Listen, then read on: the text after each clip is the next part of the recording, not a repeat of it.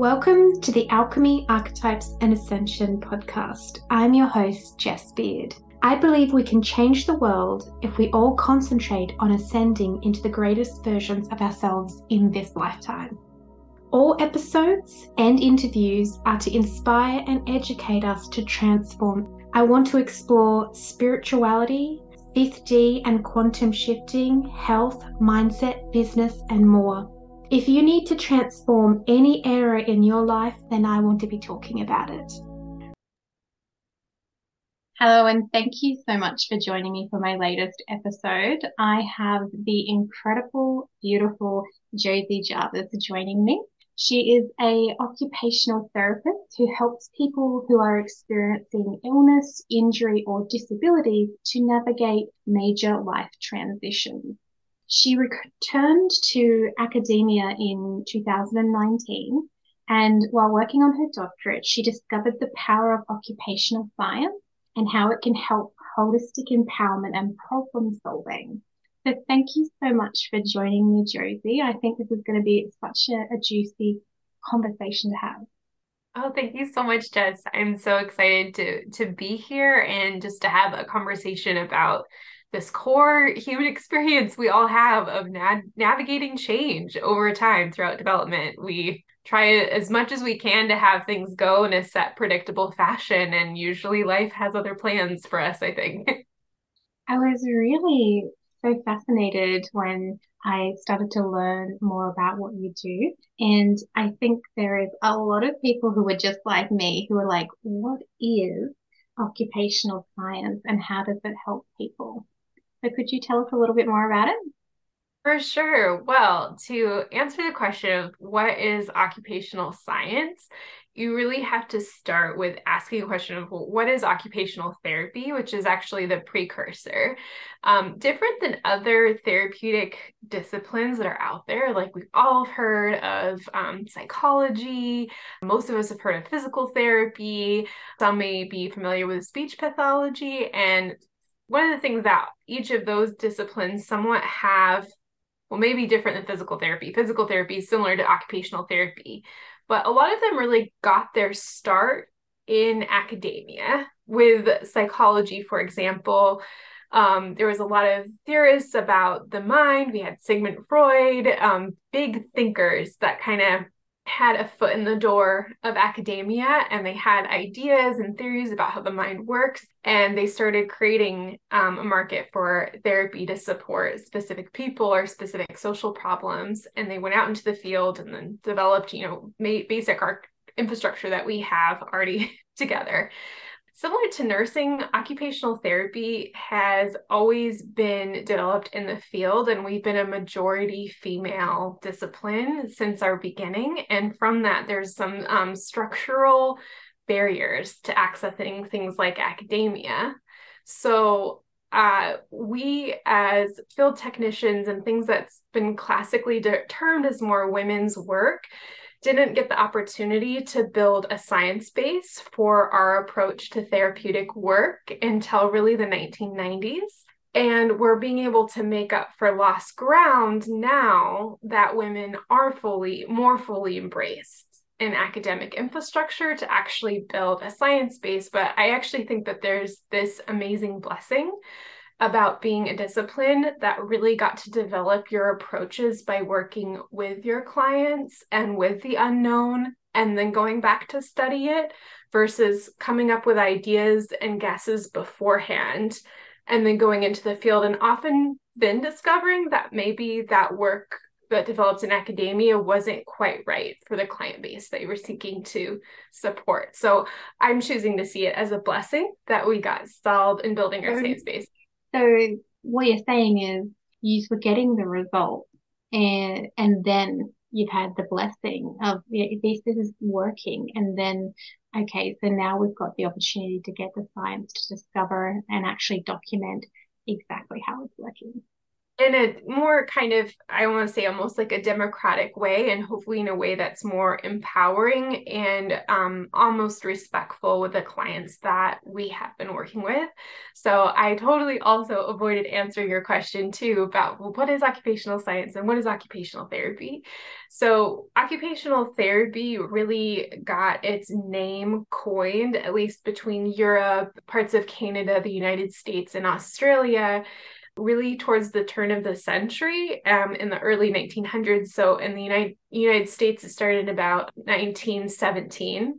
Before that, it was developed in relation to something called the moral treatment movement and the arts and crafts movement in the United States, which, with the initial waves of industrialization that were coming through in the United States at that time, people within a small, short span of time went from working in the fields, on farms, and being very embedded in their daily life just to sustain their daily life. Like if you had to cook meals for everybody on the farm, if you had to make your own clothes, if you were part, you were really crafting your own life through what you did. And all of a sudden, you now had a job in a factory where you had a very holistic lifestyle previously. Now you're just basically a cog in a machine. And everybody during that time, and it was also during, another pandemic right on the cusp of World War One, speaking about, major times of transformation for all humans at that time.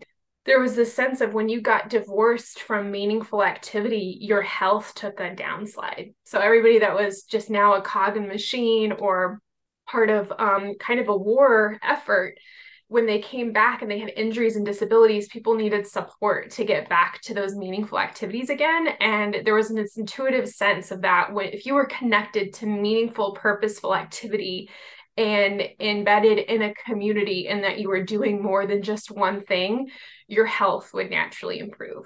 So at the turn of the century, having something like occupational therapy, which is that which occupies your time and is meaningful and purposeful, was very intuitive. And there was also a way where I think a lot of more traditional midwives, and before we had a westernized healthcare system and healthcare was more informal and more spiritually based, spiritually grounded, I think a lot of wise women kind of snuck in back into healthcare through occupational therapy. And so I see it as part of a lineage and a continuation of the craft and the work that women have been present for, which is often the invisible side of society: illness, injury, pain, hurting, helping to midwife people through these transitions.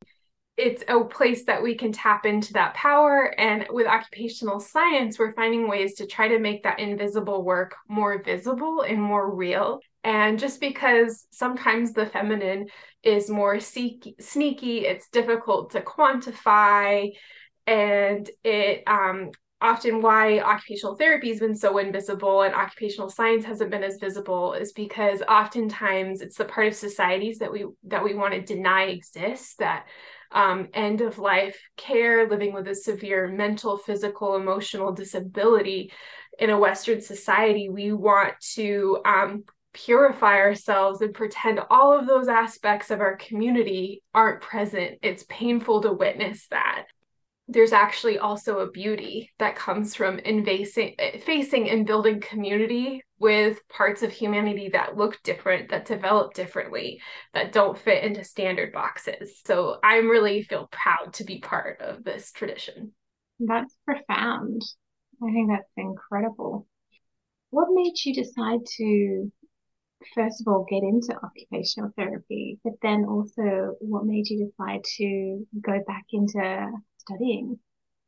Thank you for this question. So really, I think I have to credit one of my my best friends throughout life. I was very blessed to grow up with a close cousin to me. Her name is and was Libby Chikwanda, and she was my closest cousin in age. And she entered my life when I was about 8 or 9 years old, and her father was from Zimbabwe, and my aunt met him while doing a mission trip abroad. And so she ended up being born in Seattle area and came out to stay with my family in rural Kansas at that time. We just connected right away, even though I can always really, I have a kinship, I think, for folks that tend to be non-speaking or nonverbal. We were the closest in age, but she ended up having a rare chromosomal condition called Rett syndrome, which kind of it cuts off all your motor impulses. So if you want to say something, you can't fully form the thought. The more you want to do something, the more your body kind of thwarts and impedes your ability to act. And so that really stalled both her motor development and her ability to verbalize the things that she was learning and offering to the world. But we really grew up together for most of our life. And she got to go to birth through three therapy services when we both lived together in Washington State. And when I was 10 years old, one of her first appointments, everything looked like kind of like the McDonald's play place. I don't know if you have that where you live, but it was like a fun activities that they were going down slides and playing in like ball pits. And I just really connected to all the kids. They were there because they were just like my cousin. And that was the first time I said that I wanted to be an occupational therapist because I found out who was working with her at that time. And that really stuck with me. I forgot about it later because I was so passionate about trying to make social change. I thought I was going to be a politician.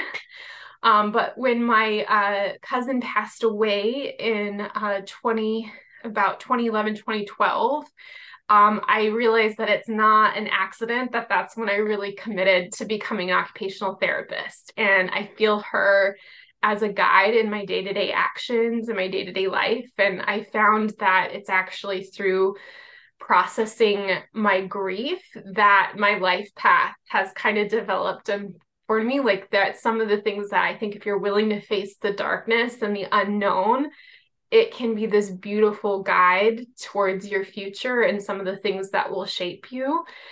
So, kind of the pain of loss around my cousin has kind of helped create a purpose and a sense of meaning in my life that drove me in part towards this career. Wow, I can really feel your love and emotion, and you have my sympathy because she sounds like she was such an incredible, amazing being. So I think it's incredible that she came into your life and you had that close bond, but she's also inspired the passion and the purpose that you have to go forth and the things that helped her, which sounds like occupational therapy helped her. And you're like, well, I want to do similar. I want to do more. And was it that desire to do more that you chose to go back to study, or what was the driving force to return to academia? That's a really good question. I imagine I don't think I'm alone for a lot of people that have had experiences with higher education that had ways that maybe felt stifling to the soul in some ways. Sometimes formal education can make you feel that you have to reformat all these different parts of yourselves and put things into neat little tight boxes that they maybe don't fit in normally. When I went to my undergraduate institution, I had some feelings of that where I think it's also part of the broader culture where I was really repressing my more feminine impulses. And I know that your work looks at archetypes, which is very interesting to think about. And I almost feel like I went on a journey with the core scientific archetype that was very masculine and very linear, and I felt like I had to shut down all these other parts of myself and different ways of knowing. It really stifled my ability, I think, to initially develop as a therapist. I wasn't connected with my intuition. I really shamed my intuition and felt like that wasn't a proper way of developing a sense of knowing. There's a lot of stigma towards the things that are more informal or kind of come from that more organic, which is part of what that arts and crafts movement that initially birthed occupational therapy was about, was really advocating for folk knowledge and the artistry that came from ordinary people creating with the tools that were at their disposal. There was something sacredly human about that. And when I found that, when I went back to becoming a therapist, there was so much that academia couldn't have guided me in how to build a connection and build a bond with my clients. It was actually my times as a babysitter and my times with my cousin that really could get me through some of those tough spots. So anyway, I had some experience of academia initially feeling quite stifling, especially to my more creative spirit. And part of that was connected to hierarchy. So going back to school, it felt like a way of reclaiming parts of myself and finding ownership to really empower these other ways of knowing and kind of integrating and having maybe some of these archetypes that play out, like be in communication with each other rather than pitting one against the other. So it was been really helpful for me to re-enter with more agency some of these things that previously were kind of blocking my creativity or holding me back from appreciating diverse ways of knowing, if that makes sense. It does, and you're actually really making me think because when I studied, I did a writing and media degree, so a Bachelor of Art, but even that was stifled with my creativity because I was doing a writing degree, but I realized that if I didn't write to what my specific lecturer really wanted or even understood, I wasn't going to get any good marks. So I really had to just squish and stifle so much of myself. I like how you said it was like a reclamation going back, as yourself with more confidence and also more in your feminine and in your wisdom and kind of reclaiming the experience because I wonder if I was to go back now and study philosophy or any other kind of thing and I have had thoughts of it because I do love being a student. You're graduating soon. You must feel amazing. Yeah, well, there's also this fear too of, I think, leaving the nest because even, like, I think even if you're in some sort of prison, you can make it kind of cozy and familiar, and really facing the unknown is really terrifying. And I think that's where we do try to create these almost artificial sense of certainty by putting boxes around things that can't easily be boxed. And so I think I can feel, some trepidation of like jumping out and really facing that, we are sort of co-creating the new structures that we're living in, and it is better. Like I hope that I can create a spirit too where not everyone necessarily needs to go back to school to reclaim those parts of themselves. And for some reason I definitely did. There was really a strong drive internally that I think was parts of my younger selves that needed that reinsurance, and I needed to prove to myself I could do something for some reason. And I'm still kind of learning what that is. It is a really important era that we're going into, and finding that confidence to be an active creator and giving yourself full permission to express whether or not you're in these systems or outside of them. More than likely, and not, we are in structures that are impeding and limiting our creativity in some way. And we have so many tools now. Like, I think that you're experiencing exploring things online, even finding a small space in your own life where you can reclaim those parts of yourself and express them somehow throughout the day. I think these tiny, delightful little rebellions are so significant to our souls reclaiming our humanness, which I think is part of that arts and crafts movement, that roots of occupational therapy, the sense that you can reclaim your humanness in even these really small parts of the day that you may not realize are actually very meaningful, and how you take care of yourself and how you're embedded in your community. It's important to find your agency in those experiences. So it's like not just dismissing something as like, oh, this is a cutesy little hobby. I like scrapbooking. And you just kind of dismiss it or give yourself yet another label. And you don't actually see the therapeutic benefits of what's happening emotionally, energetically, physically. And I mean, I like that. We do need to restructure how we see all these aspects of our lives and bringing a bit more positivity into it. How embedded with meaning they are too.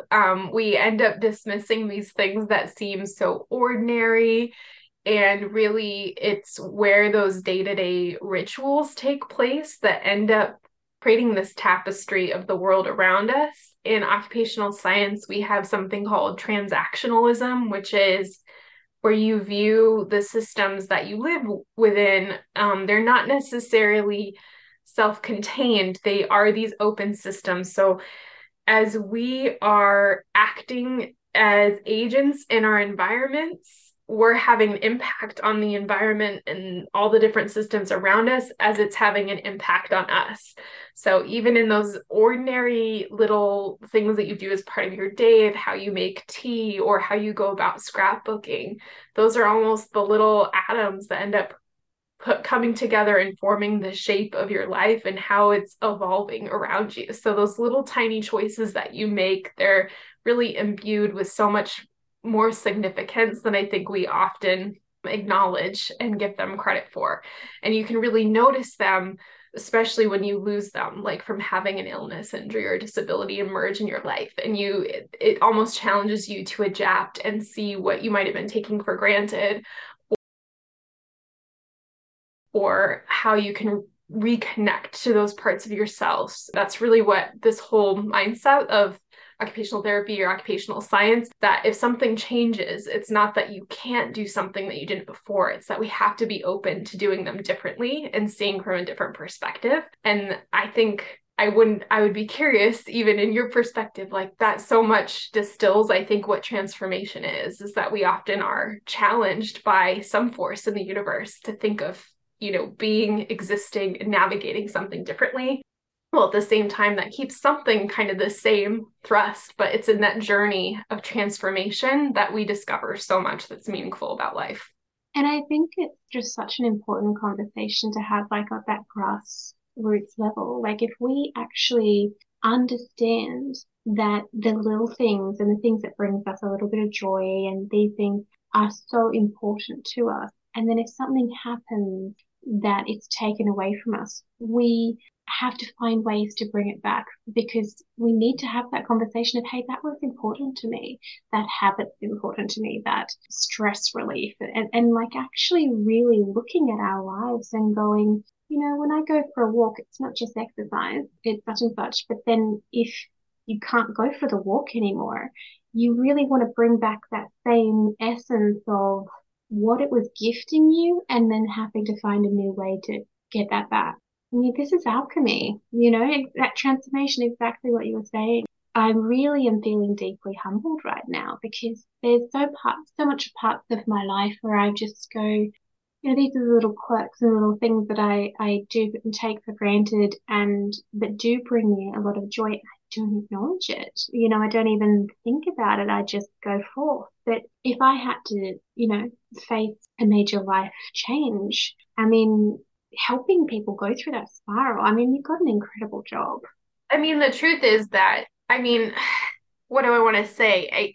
All these forces, they're just so much bigger than I think than almost any living thing, that it's humbling, and it's actually just a gift to bear presence to the richness that comes from. I wish that everybody was blessed to have these experiences. I think a lot of people that maybe grew up on farms or worked in the military, those of us that have signed up to be close to some of the darkness of life, I wouldn't be surprised if we have some similar experiences that make you, sometimes it feels just like a little bit different than ordinary people. But like, the truth is, like, I love my job so much, it feels so meaningful to be present with people during these major shifts in their lives. And on almost a selfish level, I just gain so much from being able to bear witness and be present with people during these transitions. It gives you a fast forward glimpse on choices that what you can, I guess it's like, if you ever get the opportunity to be closer to these forces, don't be surprised how abundantly they can bless you. And I think it's in the things that we avoid that have the biggest blessings. in our life if we are open to the wisdom that they have to share, which is, I think, being open to something beyond the fear, right? Isn't that seems to be a big thing for all of us that are going through a stages transformation, is we have to find a bravery that's bigger than the fear, and then we can learn what it has to teach us, and we keep kind of moving forward with a better, I think, maybe understanding what some of our soul desires are, which often transcend these material things. So I guess I'm now feeling the sense of how heavy death is in this conversation, because I think death is the ultimate transformer. And that's the best thing that I think I've gained from being in a relationship with this discipline, which I've obviously, like, now this is helpful to have that context of that. It was really the passing of my cousin that really kind of guided me towards my life purpose. So many people are in avoidance of that force. Like if it's a tarot card and maybe you get the death card or something, and it doesn't mean the end, right? It just means transformation. So if you're open to that wisdom, man, it is such an amazing gift. I often say to my clients and to people, like, get comfortable with being uncomfortable, because it's in the discomfort and even at times the suffering that you shift so much stuff and you can completely transform and change your life. But it's also becoming comfortable with death. And, I myself, from the ages of 15 to the ages of 21, I just went to that many funerals, and in 1 year alone, every school holiday, someone died. I like bang, bang, bang. I spent my school holidays going to funerals. Then my mum got cancer and survived, but my dad got cancer and passed away. And I was only 21. So I'm like, okay, I don't want to be lying on my deathbed and have a multitude of regrets. And my life might not be as traditional as what everyone else says, but like I truly have no regrets. I've got things that I want to experience and things that I'm working on. But if I died tomorrow, I'm not going to fear it, because I'm actually quite content with my life. As horrifying as it was to go through the emotions when I was a teenager and a young woman, it freed me in a way from a lot of that being uncomfortable with it. And so many people are. Like when my dad was passing away, you just lose so many friends because they don't know what to say and they don't know what to do. And being around someone who's dying can be so discomforting. And then before you know it, you haven't spoke to the person in 12 months. And there's also this distance of like, well, you weren't really there when everything was going on and you still haven't really approached us. I don't really think you were who I meant you to be. I mean, death just dissolves all kinds of people, in people's lives, and they can have that discomfort, that they just disappear. But you've turned it into something that you're so comfortable with. Well, it's interesting. Like, I wonder, just in reflecting on what you're sharing as well, it makes me sense of like, I spend a lot of time, I'm very interested in history, and that's one of the things I love about currently I'm working in geriatrics and hospitals and things at different stages of life transformation and whatnot. And part of that is it is living history, and you see, all the people that are still carrying so many different experiences and how they navigate, living in an era, your entire adult life. If you can imagine how much, civilization has changed since the 1920s and things like that. And we still have people that are navigating so many major context changes. And think about how the world was for most people even 100 years ago. It would more closely reflect what the experience that you shared. It's actually a weird and different thing in the collective human experience how isolated most contemporary people are from the realities of death. And I think that is a big part of why the COVID-19 pandemic was so destabilizing for so many that are in a geared set towards an avoidance pattern around death. Most cultures have built into their community and ritualization if not weekly or daily acknowledgement of death, at least a seasonal one. I always acknowledge the clients I work with, like the reason that we have holidays in the seasonal hemispheres is because that is a major time of the portal of people passing from illness, injury, disability. We had to come together during these times to support each other through the dark months. I mean, we've just been talking a lot about death, but at the same time, if somebody has family members or friends and they've experienced a really bad accident, but we also have to be comfortable with people who are going through the midst of these massive, transitional times where then their life no longer looks like what it is. They have to be supported by someone like yourself to then bring meaning back into their life. That if you could speak to the loved ones or the friends of people who are like going through this, what's some of the advice that you could give to somebody who might be experiencing discomfort with my healthy friend or my healthy family member has now had a massive accident and they're in a wheelchair or suddenly sick in bed or they're going through something like that and they're feeling uncomfortable. How could they more support their loved ones?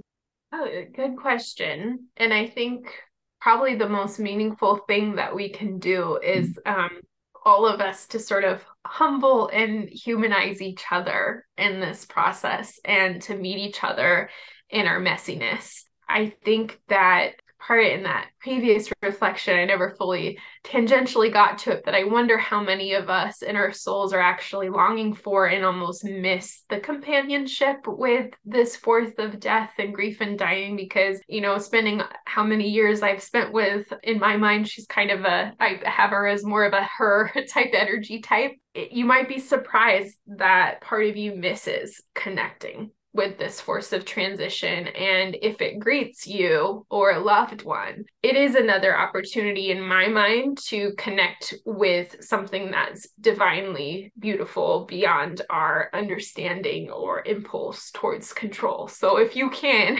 humanize with your friends and your loved ones and just bear witness to this force that is bigger than us and ask what it has to teach you. And that oftentimes, more likely than not, you have almost something more to gain from your friend than they have from you. That these glimpses into our humanness and our ability to find connection and to understand that your friend, your loved one, is still that same, even more deeper human expression, likely they are, more likely connected to a different level of wisdom. If you're open to joining them there, you might be surprised by how much your life can transform and be enhanced in its depth and meaning by maintaining the relationship rather than running away from it. I actually think it's like such a powerful spiritual force that we're almost afraid of the transformative potential that we have from being in proximity to it. But my guess is that your life will be deeply enhanced by virtue of maintaining and growing in a relationship together. They just are meeting you just in their humanness, maintaining a relationship just like you otherwise would, while acknowledging the extent of the difficulties that is what makes us human and finding ways that you can support each other. But don't be surprised if you almost gain more from the experience than you have to offer. If that makes sense. It's so true. Like I'm just reflecting right now, anyone's disabilities, anyone's illnesses, by putting the effort in to humanize them and maintain their relationship, you have to change in some form or shape, whether or not you are more helpful. Maybe you need to be there more emotionally. Maybe you need to become more detached if they're going to be like angry at you. Like no matter what it is, you're going to go through that transformation and you become better for it.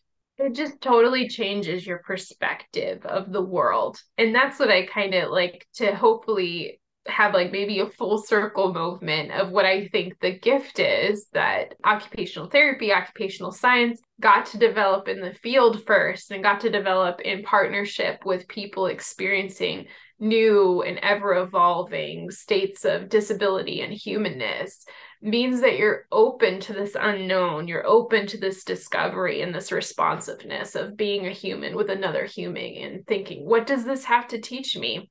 When whatever we tried before all of a sudden isn't working in this context because now we can't move your right arm, and now you lost vision in your right eye, and now we have a mild cognitive impairment. It is where when they say necessity is the mother of invention, or when things break down, that's really where our new things are created. And if you're open to this creative spark and this potential of having a almost like, I guess I'm thinking of the tarot card deck from this, but like that fool's card of like, let's take the leap, let's sort of discover. That's kind of what I was hearing in conversing with your friend, is that you're taking this leap and this impulse. It's almost like being a child again, if you remember what it was like to make friends for the first time in your life and not knowing how people would react, and where when you're greeting somebody with a completely different experience of life, it has that beginner's mindset of being open. And to me, it's so liberating because the people that I get to work with every day, there's no artifice or trying to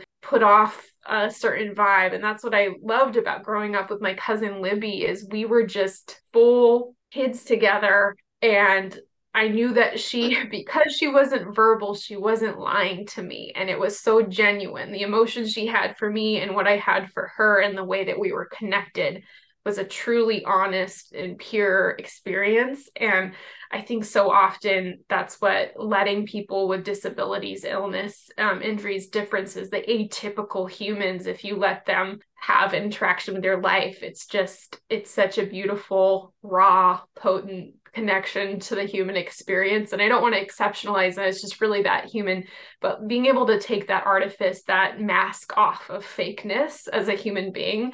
Oh man, like death will teach you that, illness will teach you that, all of these things. You'll let everything that was false fade away, and you're left kind of with yourself, and then you can grow from there in a really powerful way. Just having more compassion as well, like having this conversation. If I do see somebody who has a disability, or I know someone that's had something, an illness or something that's come on, they had this whole life with their habits and all the things that they used to do, and whether they scrapbooked or jigsaw puzzled or gamed or things, and then something happens and that's taken away from them. They are in that transitionary period. And is there anything I can do to hold space while they still have to bring that enrichment back into their life? It's a social problem that where I remember learning about a little bit your body of work too, that talks about way showers and things that are an impetus for us as a society, that can give us glimpses about, I think sometimes these experiences, the darker sides of humanity, do come about and do reveal themselves as a path towards way showing. So like lately with the clients that I've been working with, that in the cultural context that I come from in the United States, there's a immense amount of shame around needing help. United States tends to be hyper individualistic as a culture, and we tend to put stigma on people with disabilities and assume that you're, a burden to society, you're a burden to your kids, or these things. And I try to challenge them to think about the gift that they're giving humanity right now, because often a lot of people won't face this part of life, even though it used to be something we developed with very intimately throughout our life in previous, parts of our cultures. But now a lot of people, unless you have a close loved one or somebody that you care about, experience these things, they'll never get the wisdom of why it might matter to buy a house without stairs, if you're going towards retirement age, or thinking about the equipment, or thinking about what kind of social support system do we actually want to innovate together? As a culture, what does it mean to build healthcare or an inclusive community? How do we actually put our values really into action? And it's through interacting with our parts of our communities that are experiencing where there are gaps in our social safety net, where we aren't really showing up for and practicing a lot of the things that we preach. This gives us some way showing towards what kind of future do we want to build for our children. It is through interacting with these darker forces that we can actually find wisdom and find things that could actually work and to be the answer. So we need to show up and listen to people with disabilities and injury and illness, and be responsive to what they need in that moment. And I think of it like I'm building my karmic 401k, and it's my job to listen to my clients way more than it is to have solutions and to innovate something together. And so, like, with you're asking about your friends that maybe are experiencing a big life change and not being able to move their body in the same way or have access to their mind, being able to show up and brainstorm together what can support them and be resourcing through a hard time. Just like I feel like it might be sort of intuitive for a lot of people. They can imagine what it's like to have friends that maybe it has a miscarriage or something. That grief process of having that visit you. It's kind of a similar thing that you would think about your friend that lost their leg or lost their ability to have vision. How would you show up and support that person? What would you want to think about? And you would kind of let them sort of lead the way and guide the path to a solution. But we can use that also as fodder to brainstorm. What sort of society should we create together so that this maybe doesn't have to be an experience for everyone that has this challenge that comes up? A great one is universal design, where if we think about all of the different buildings and the structures, or even like an online course you put together, how can you make it as maximally accessible for the folks that you might want to participate? These are great questions that can help us build new solutions that truly can work for everyone because we're open to listening. I love this conversation. And I think that's the key to going forth is to actually just go and have those conversations and talk with people, talk with the friends who are going through these, like, how can I support? I thought about that shame of asking for help. If we actually approached and had those open conversations, we could take the shame away and just reassure. I thought it was kind of interesting because I've visited America 3 times. Every time very, very gracious with tourists and very generous. If I asked any questions, they did not hesitate to answer. Had not one bad experience with all the different places that I visited. Even San Francisco, everyone will open the door and then they hold the door for the person behind them. And I'm just like, they don't do that in my country. No one holds the door for the person behind them. And I was like really going, okay, so there is so much beauty within America for being so helpful and coming together in community, that there needs to be more conversation about how you can A, ask for help, but B, if anyone is listening to this and they have a friend that's going through any kind of illness or disability, don't be scared to go up to them and say, how can I help? And as you said, brainstorm. Be present to that. Just sit with the discomfort inside yourself and think about, well, there, I guess sometimes I do that, like try to treat people the way you'd want to be treated. And there's some risk in that too. Really, it is also important to learn and treat people the way that they want to be treated because not everyone's the same. And it's important to pay attention to that discomfort inside yourself is a part of you that also kind of needs some support in facing these things that are part of not just your friend or your community.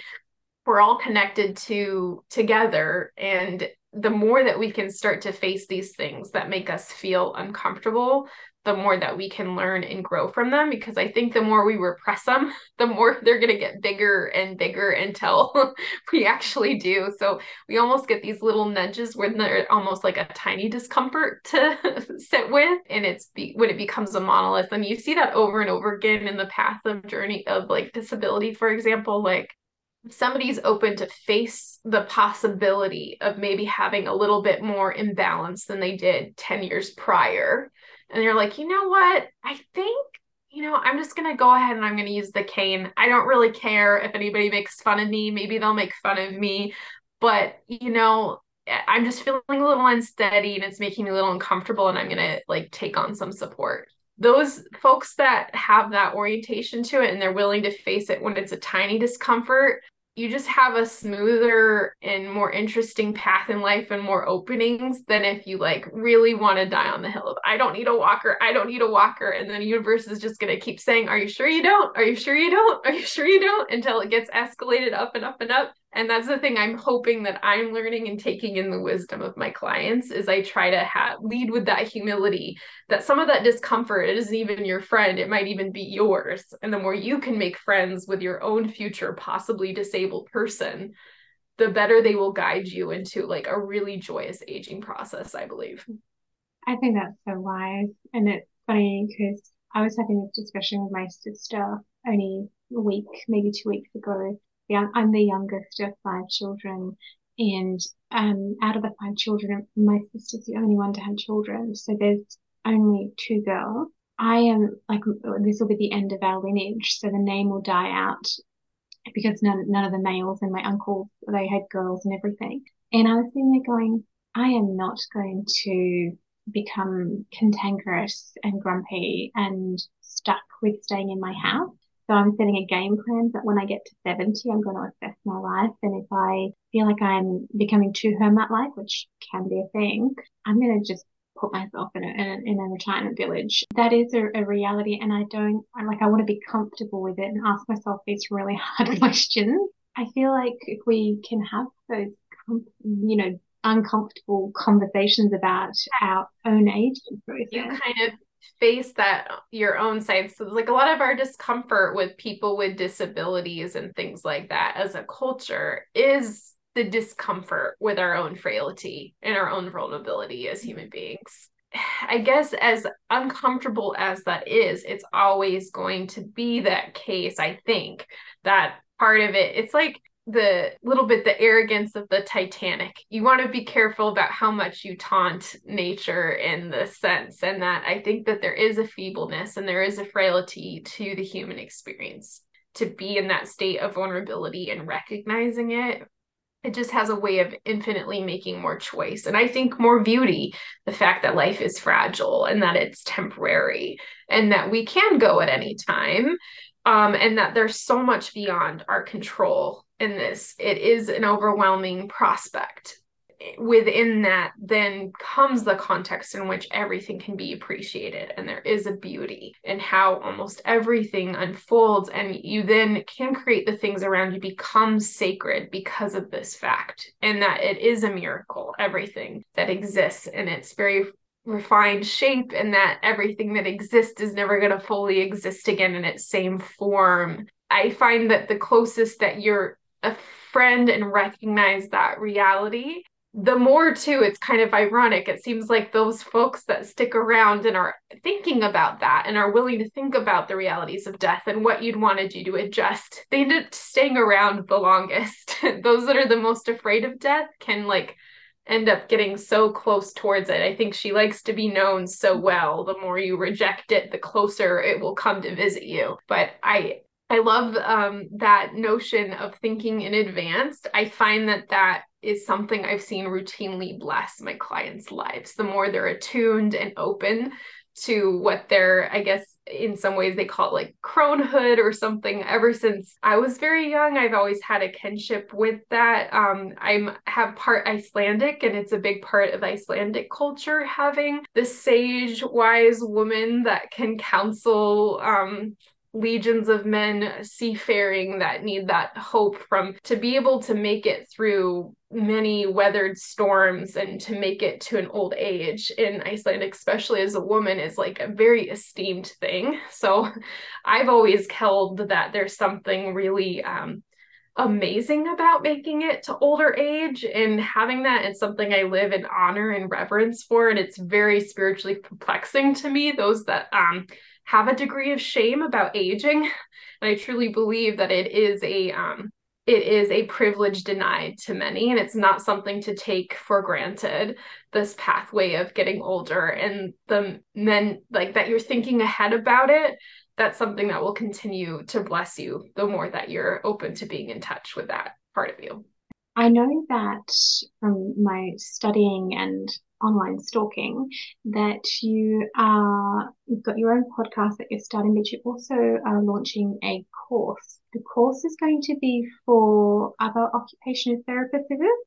You know what? And I am, I'm defending my degree later this month. And so that's creating some more space to let creative problem solving come in. So I'm definitely thinking about what are ways that I maybe can also introduce a broader demographic of people to this perspective of occupational science, which I guess in some ways hasn't come up too much, but occupational science is the sense of like the study of humans through what they do and how they shape their environment, their identities, and their sense of self in relationship to the environment and how we adapt to it. So before I actually became an occupational therapist, I studied evolutionary biology and evolutionary theory. And I've always been very interested in what evolutionary biology means in relationship to human beings and how we adapt. So occupational science is kind of like, how do we adapt as humans in lifetime? And how can we understand and appreciate that complexity? And within their occupational therapy, how do we leverage that force for constructive outcomes and for helping people go through transitions in ways that they can be more supported and have more optimal outcomes than rather than letting the worst case scenario happen. So that's kind of what occupational science is. And it has a very optimistic take about how we can adapt to challenges and create constructive problem solving. I found often in academia, one of the things that's been quite fashionable in the last couple decades is what's called like structural studies or critical inquiry, which is very important, where we can kind of critique some of our core assumptions about different disciplines and social structures and be very critical about, are these structures designed to help everyone or just a few people at the top?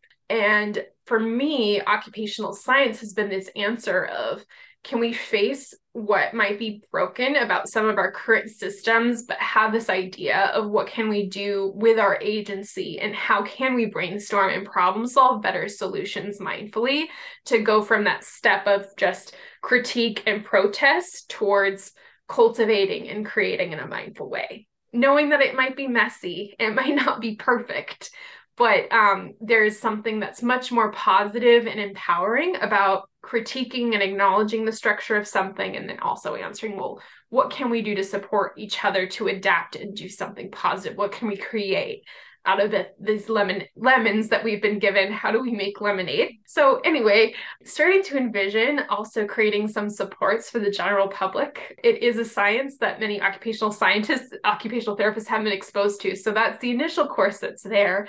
But I'm considering creating something also for the general public as well, because I think it is a great perspective for everybody to know about. But I know in the United States, like in order to get access to occupational therapy, for example, it can be a million hoops you have to jump through. It's not something that's just given out. We don't talk about these things. So thank you for bringing some visibility that as invisible as my clients are and my work is, to the point that most people don't know what we do.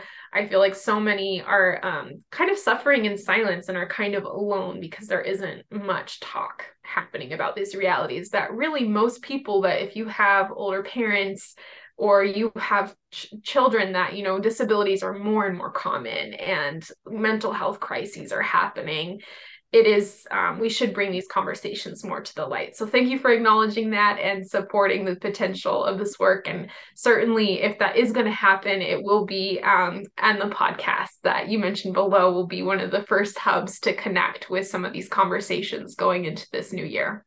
For anyone that would like to connect with you further, is your podcast the best way to find you? And if so, what is its name?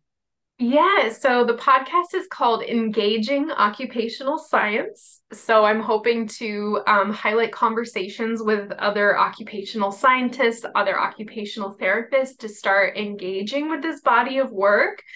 So hopefully it is engaging for you as listeners to consider some of these ideas and what the science of kind of engaging with these unknown potentials of how humans adapt to challenges. One of the beauties of occupational science is that it is a basic science and it's something that's just about human beings in general and our like general potential to take on creative challenges. So it's not niched down to only being illness, injury, pathology, healthcare, those systems. It's actually a perspective for everyone to consider and to enjoy. So I would love to invite every sort of audience to engage in these conversations and to reach out for support. You're also welcome to find me on Facebook, Josie Jarvis OT. And the podcast will have a great link tree as well. Sorry about that weird noise. My headphone jarred there. But thank you so much, Jess. This was a wonderful conversation. And I hope that you guys all can just give yourself permission to be human and to let that uncomfortable part of yourself maybe guide you into this human that you're maybe here to become, and hopefully connect you to more universally to this human experience, and know that you're not alone in these things. Most of us need a lot more courage to actually bring this voice out into the public. And Jess, you helped create a spark for that. So I just really thank you for being open to these conversations and being with people that are on these deep phases of transformation. It can be lonely, and it takes some bravery to be somebody that's willing to reach out to do that. And I hope that it's contagious too, that everyone, even from this conversation, will maybe feel a little bit more emboldened to connect with their relatives, their loved ones, and the parts of themselves that need some more support during tougher times. It's been a fabulous conversation. My takeaway is to be more grateful for the little things in my habits and seeing them as positive things. And, even some of my quirks that I do, like Sudokus and stuff, like, seeing the therapeutic benefits, not just my habits, also continue my love of being uncomfortable, because if I get comfortable with being uncomfortable, I see it as a barometer of what spirit's wanting to show me. And the more I kind of, it's a bit uncomfortable and instead of running away, I'm like, okay, spirit's showing me something. And if I'm looking at somebody who, my family, death, disability or anything, you don't be afraid to have the conversations, go and talk with them, Yeah. workshop. Is there anyone that can help, and get comfortable? And I will say too, it is helpful. We do partner with families, with loved ones, with friends. Oftentimes, you do work with your loved ones and whatnot, but they at times might need an advocate and an ally and a support system. And if you worry that your loved one isn't getting the care and the attention that they need, advocating for them and with them is not just creating a better life and experience for your loved one, but it's helping us build a society that is better for everyone. Because really, I would love to envision this throughout the world. We need more of a care economy that is built about adding on to each other's lives and showing up to the most pressing needs. And when we do have episodes of pain, injury, hurt, and harm, it can guide us to the infrastructure that we really need to be building throughout the world that is responsive and caring to the human condition. So if you have that impulse, follow it, join with it. Let us guide us to the society that we need to build together for and with each other, where we should have economy where we're served based on our capacity to serve rather than to take. And right now, we're not always learning the right lessons that we need from the most vulnerable in society. We shouldn't be taking from the most vulnerable. We should be answering to the call and showing up and being in service and really building a world that we want to leave for our children. If you're terrified of where your children could end up in 75 years, that's a call that we need to come together and envision a better system and support that by usually answering the calls from the needs of the most vulnerable. Listen to that voice. It's guiding towards you, towards something profound. Wow. Well, Josie, I have loved this conversation. I am so vastly impressed. I'm now in love with occupational therapists. I think your vocation is profound. I hope that my listeners fall in love with your vocation and like even have a greater understanding of what it is. And if they do have a family member or friend, find a great occupational therapist to help you transition through all of it. Let's build that society and that future that is more care economy. And I'm excited to share with you too. Some of the most amazing OT work and occupational science work is happening in Australia. And I'm so excited to actually share specifically that body of work more internationally on this podcast. So your cultural context has already been part of giving an amazing gift to the world in this regard. So thank you for continuing that. Well, I can't claim Well, you're any. opening the conversation to spread it beyond its current thing. So, like, I guess just thank you for creating an opening for this to be more known about, because now it's more visible in this small way. And we're just need to open these doors to the uncomfortable parts to build out this. So, again, thank you so much for welcoming me on here. I love it. Thank you, and For everyone listening, I will put all the details of how to connect with Josie below.